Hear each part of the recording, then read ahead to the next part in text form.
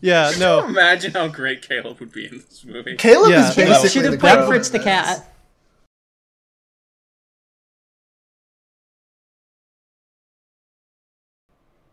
Did we all just cut out? Yeah, I was Oh, wondering. yeah, sorry. Yeah, what happened? What the fuck? I just assumed Yeah. everyone cut out. That's what I thought. Yeah. That's Yeah. what I thought as well. Yeah. That was scary. Yeah, We like went into a bunker and like poked our heads up and like did- we all went to like a fucking spurg out at the same time. Someone just activated our switches all at once.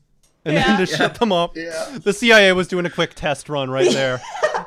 Yeah, MK Ultra was outside our window, like shooting like weird texture rays at us They're like, Yeah. No. to he's completely critically debilitate reappraising Bakshi. You us. can't let him.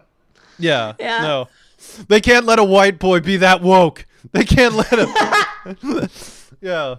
That white boy knows too much about black culture. Yeah, Bakshi is basically like a wigger. Yeah, he is. Like, If he was born Yeah, 20 well- years later, he would have been like directing cartoons about guys that wear like triple XL tall tees and Yeah. fucking like saggy acid True Religion jeans and shit. I would have seen Bakshi at a vape shop.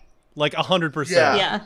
Bakshi would have like a very, very ill-fated crossover with Bam Margera. Vape shops are like the only place where those types of guys roam free now. Like used to be like they'd just be walking around listening to Eminem, but now if you want to see like a dyed-in-the-wool like white guy with saggy pants, sideways hat, you got to go to a vape shop and he'll be like buying new rigs there. That's Yeah. like it's his Kinda only mad. home.